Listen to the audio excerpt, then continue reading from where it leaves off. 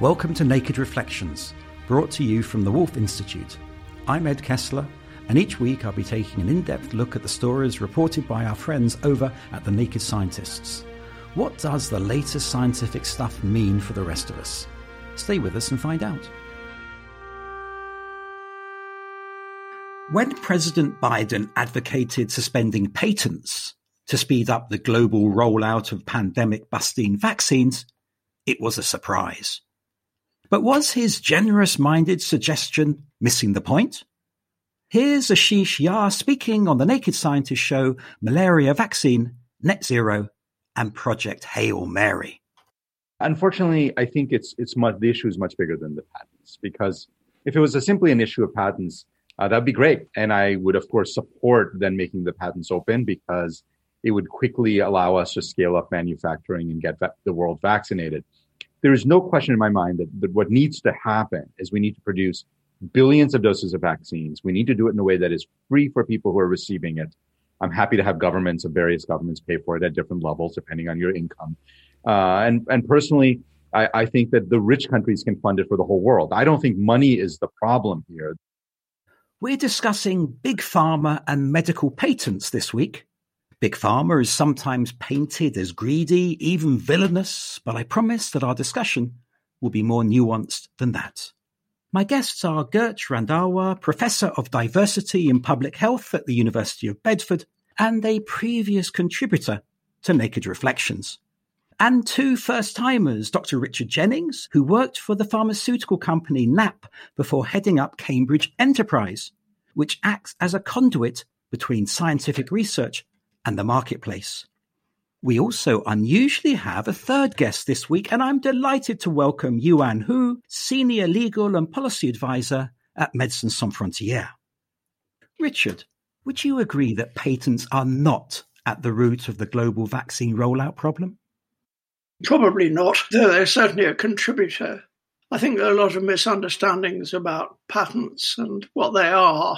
How they're used is something rather different. I mean, they've been around for several centuries. The first ones were granted in the 15th century, and they really came to fore, I suspect, Industrial Revolution following that. People forget that the object of the patent was to allow people to benefit from the fruits of their labours, if I can put it like that, that they were time limited. They run out after normally 20 years. And if you've been working on a project for many, many years, you've invested a lot of time, effort, and money in it, you put your product on the market, it then allows you to stop other people pinching your idea. So the intention is very honourable, if you like, in a capitalist society. Yuan, are you happy with Richard's summary? We have been following the patent issues in the organization for 2 decades. When we look at how the major pharmaceutical industry are using this system, we have seen a lot of abusive use of the system. The system has lost its balance compared to its original design. When it comes to 20 years monopoly, we often see in our work in developing countries, high-income countries as well, but many upper middle-income countries who have manufacturing capacity, we see the big pharma try to use all type of legal means to extend that monopoly by applying for more patents on the same medicine. So to what extent those same more patents when 20 years supposed to be the finish line, but then we often see the monopoly doesn't finish at 20 years because people have new patents, so they have a new monopoly. And then oftentimes those new patents, in our view and analysis, doesn't necessarily represent innovation. It represents market monopoly, so that the technology will stay concentrated with certain manufacturers and then not really disseminated globally to enable more people to learn and more people to be able to produce. So that is how we see it. Even looking at the patent system itself, the way how it's been used already far away from its original design. Gert, where do you sit? We've got two very different views there. We've got many companies, especially in the UK, who've benefited from taxpayers' money in developing their vaccine. And putting it crudely, their profits appear to be taking privilege over the health and lives of many people in developing countries. And just to remember that probably by the end of this year, by the end of 2021, most rich countries will have in excess of 1 billion doses this year, which we will hoard.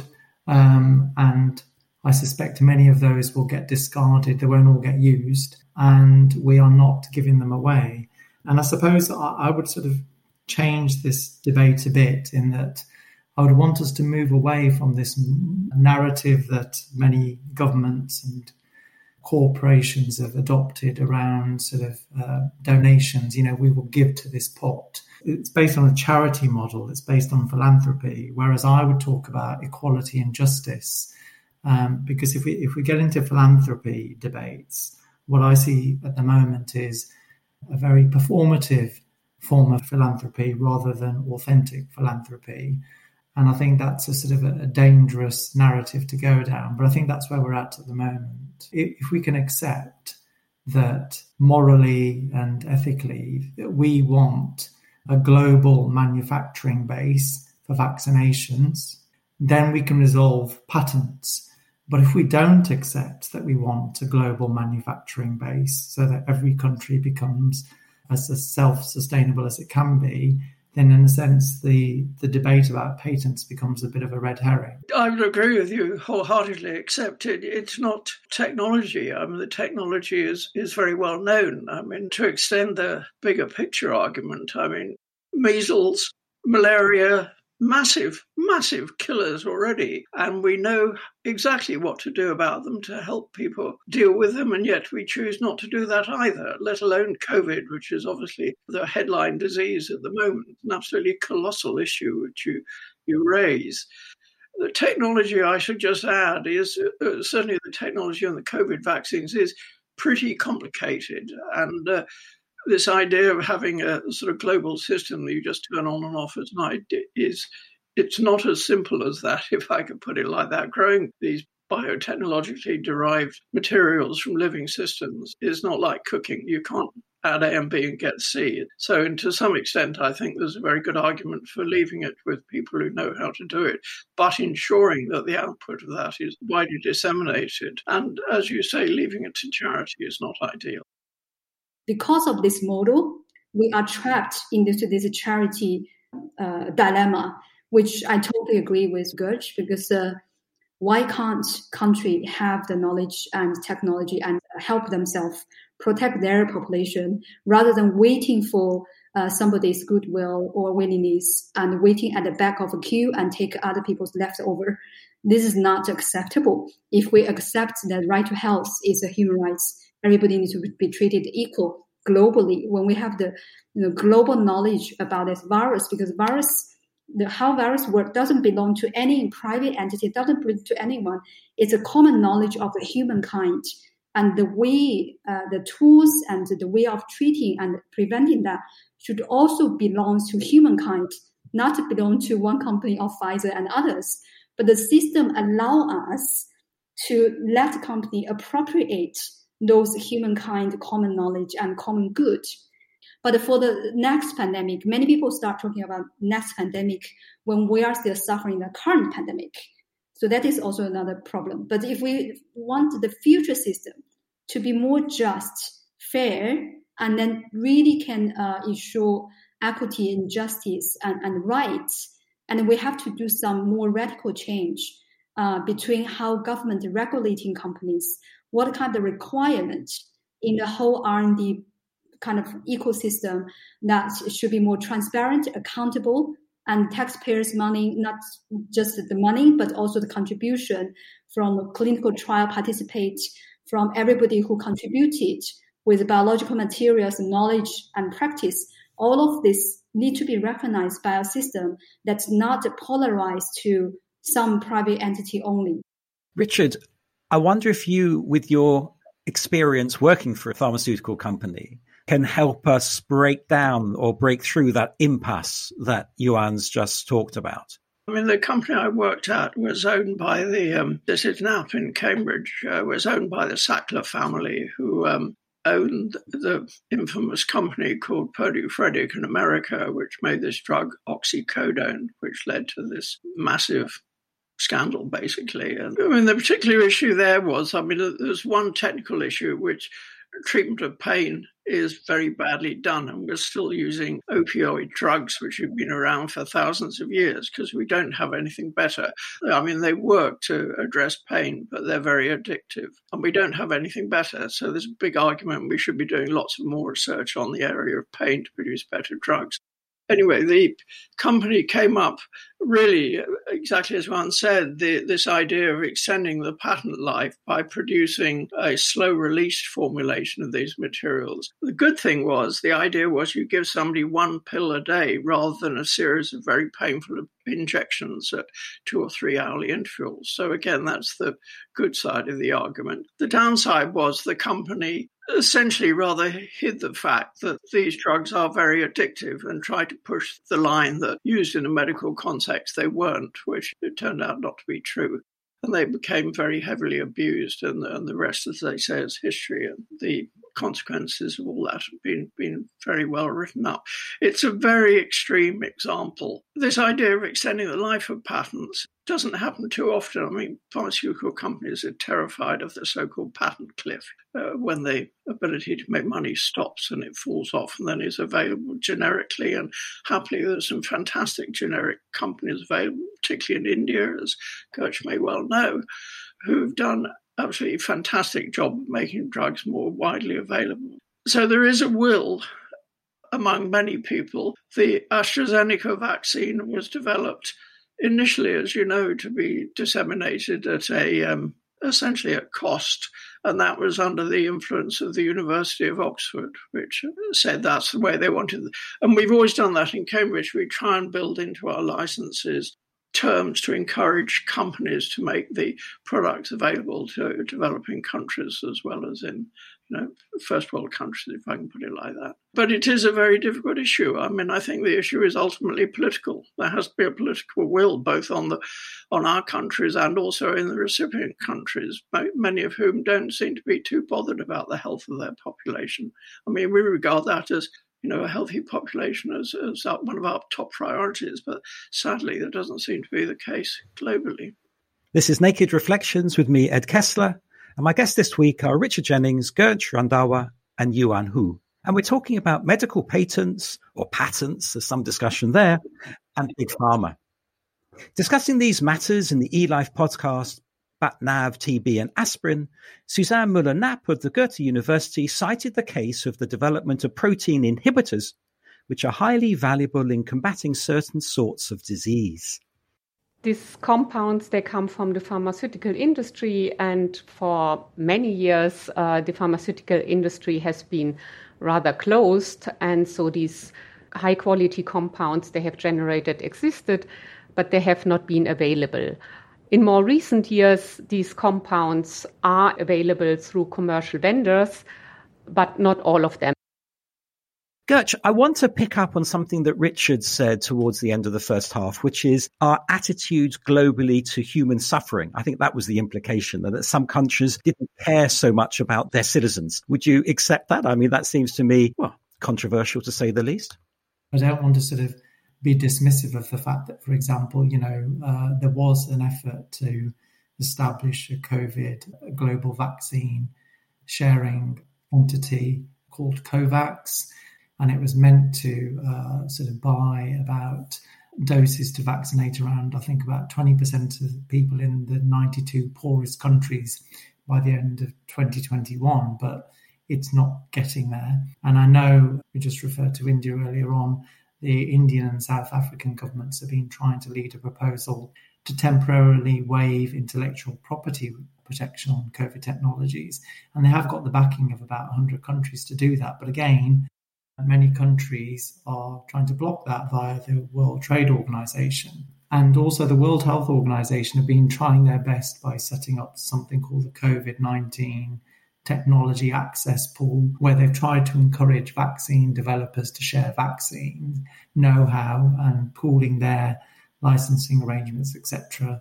But again, very few companies have sort of stepped up to work with them. So I think There have been initiatives trying to solve this issue, but we're not making the progress. And as I said, it goes back to, for me, notions around equity and justice. And we kind of need to do something sooner rather than later. And we need to take a sort of an international approach to this, whereby we're not allowing, which currently is happening, rich countries just to dictate what happens to poor countries. Yuan, you talked about the impasse, and I think Gertsch has fleshed that out even more. Is it as simple as the countries and the government saying that's what we're going to do? Is it as simple as that, or are there other factors to practically make this change? From the very beginning of the pandemic, there is a huge outcry from public health experts, epidemiologists, and people who work in developing countries to say, watch out, this virus is destroying health system. So for countries who have a vulnerable system already, they will face double the challenge. I mean, people probably didn't buy that because the transmission wasn't in some of the low-income countries. But we see the explosion in India early this year. We see explosion of cases in Africa. All of the worry and calling and the messaging last year has been proven true this year. When many of those countries, India probably can produce something, but the speed of the transmission is out past the speed of production locally. For many countries whose experiences this double burden of vulnerable health system, internally displaced the population that MSF work a lot with, and some of the other disease burden. And at the same time, you need to control a pandemic. And they have no local kind of means to say, okay, even not in my country, but my neighbor, they can help me if they get the technology and do it. So at least at the regional level, we don't need to just wait for UK to do something or US to do something. Are there any signs of us overcoming aspects of this? Are there any models that we can point to that are breaking through this impasse, even just very small ones? Because it sounds like it needs something to make this difference. I'm hearing a very bleak picture. Gertsch is right. I mean, you just described the situation where companies are capable of producing quite large amounts of vaccines. I mean, there are issues of stability and distribution. I mean, the Pfizer one probably is more stable than they initially thought, which makes life a little easier, that you can probably keep it in a domestic freezer rather than in a -80 fridge. But there's so many practical issues to overcome. You look at a company like Brazil and even Australia, actually. I mean, they were very reluctant to introduce the technology at all, or even believe the virus was a problem. I mean, that's the thing that always vexes me, working at the rather simplistic end of things, that there's no appetite in many places to even have the technology. So how you break down these difficult barriers that both of you describe, I really don't know. There's many scientists around the globe who have been researching on that, not for the pandemic, but for other diseases. And we know developers in Thailand, in China, even in a few countries, they are working from thermostable version from the beginning. And they are doing very interesting trials. And then we don't know, of course, it's high risk. We don't know whether it will be successful or not. But then if the attention and support could go to the non-traditional pharma in a sense, then maybe we can have a different revenue to say, okay, we don't have to wait for Pfizer. Of course, it would be nice. But if the technology could be learned and transferred and used by more countries in the South, they can stand up and protect themselves as much as possible. I think that's really good points. I suppose I'm just mulling over some of the observations. I'd like to agree really with both other panelists. I think politics appears to be trumping science at the moment, and I suspect there's inevitably a lot of vaccine apartheid at play at the moment. So when you look at some of the media narratives and government positions that people are adopting in various parts of the world, there seems to be a lot of downplaying of any vaccines that are developed in, say, for example, China, India or Russia. Because they're manufactured there, they're viewed negatively. But I suspect if we're not careful and if we don't get vaccines distributed across the world, you will probably find that those countries such as China, India, and Russia will probably start to fill that gap.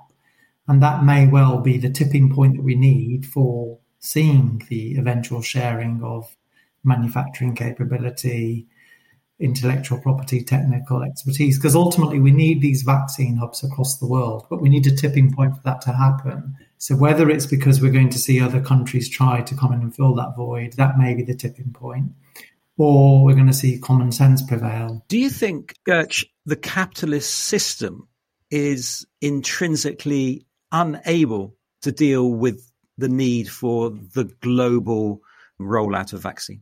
Well, I think, as I said at the beginning, I think the fact that we've got, by the end of this year, excess billion doses held in the richest countries is a terrible indictment on our society. And we're going to be discarding lots of those vaccines.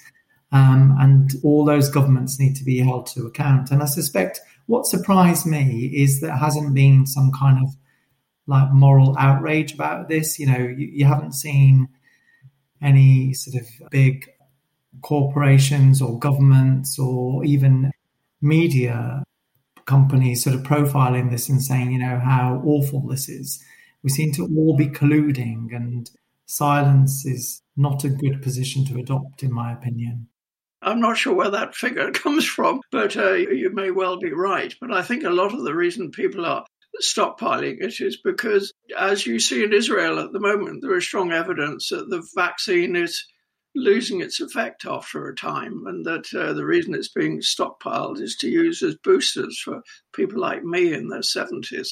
So at one level, I very selfishly think, is this a good thing? But like you, I absolutely agree. I think I would rather those vaccines were used for people who need them more than we do. Absolutely, I agree with that. I mean, that has been addressed in the media to an extent, but it hasn't caused outrage, as you very rightly say. What would it take to put pressure on the politicians to actually implement these changes that you've all called for? Yuan has sort of outlined. What would make a difference? I think the voices, I think Gertsch colleagues, anybody who's working in the kind of ethics, moral areas, have just got, their voices have got to be heard, and they've got to make their voices heard. Easy to say, Richard. I mean, it's easy to say. Well, I know it is, but how else do you do it? I mean, it's it's water on a stone. You know, it gets there eventually. We don't comment on religious issues a lot, but I do see, for instance, Pope Francis has been quite vocal from the beginning as probably the leading religious leader.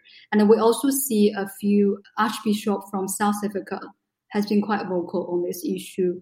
And there is some interfaith group in US has been following the Biden administration, urging companies such as Moderna, because recent research show US government actually have a lot of leverage if they really want to ask a company to share technology. They haven't done so. So there was some interface group domestically trying the efforts. But I don't know, globally it's hard to say. But I agree with Richard, actually, different stakeholders need to, because in this year, one unusual thing we had experienced as Access to Medicines organization is that we have been working with different organizations working on different issues. People used to work on environmental issues and they joined the call, working on other issues in the trade union, labor rights. Some people, like, we never have a crossing path in the past. They all recognize this injustice and inequity because the sense of commonness in the pandemic is really deeply rooted in the civil society side. But in the politician side, it's not yet, unfortunately. Well, I'm sure Naked Reflections listeners will be outraged by what they've heard, so maybe this is just the beginning. We must stop there. Thanks to my guests, Richard Jennings, Gertsch Randhawa, and Yuan Hu. And thank you too for listening. If you enjoyed this podcast, why not look at our back catalogue of discussions? We're approaching our 100th episode, and they're all available for listening. You may also want to check out the other podcasts from the Wolf Institute or from our friends at the Naked Scientists. I'll be back next week with some more guests.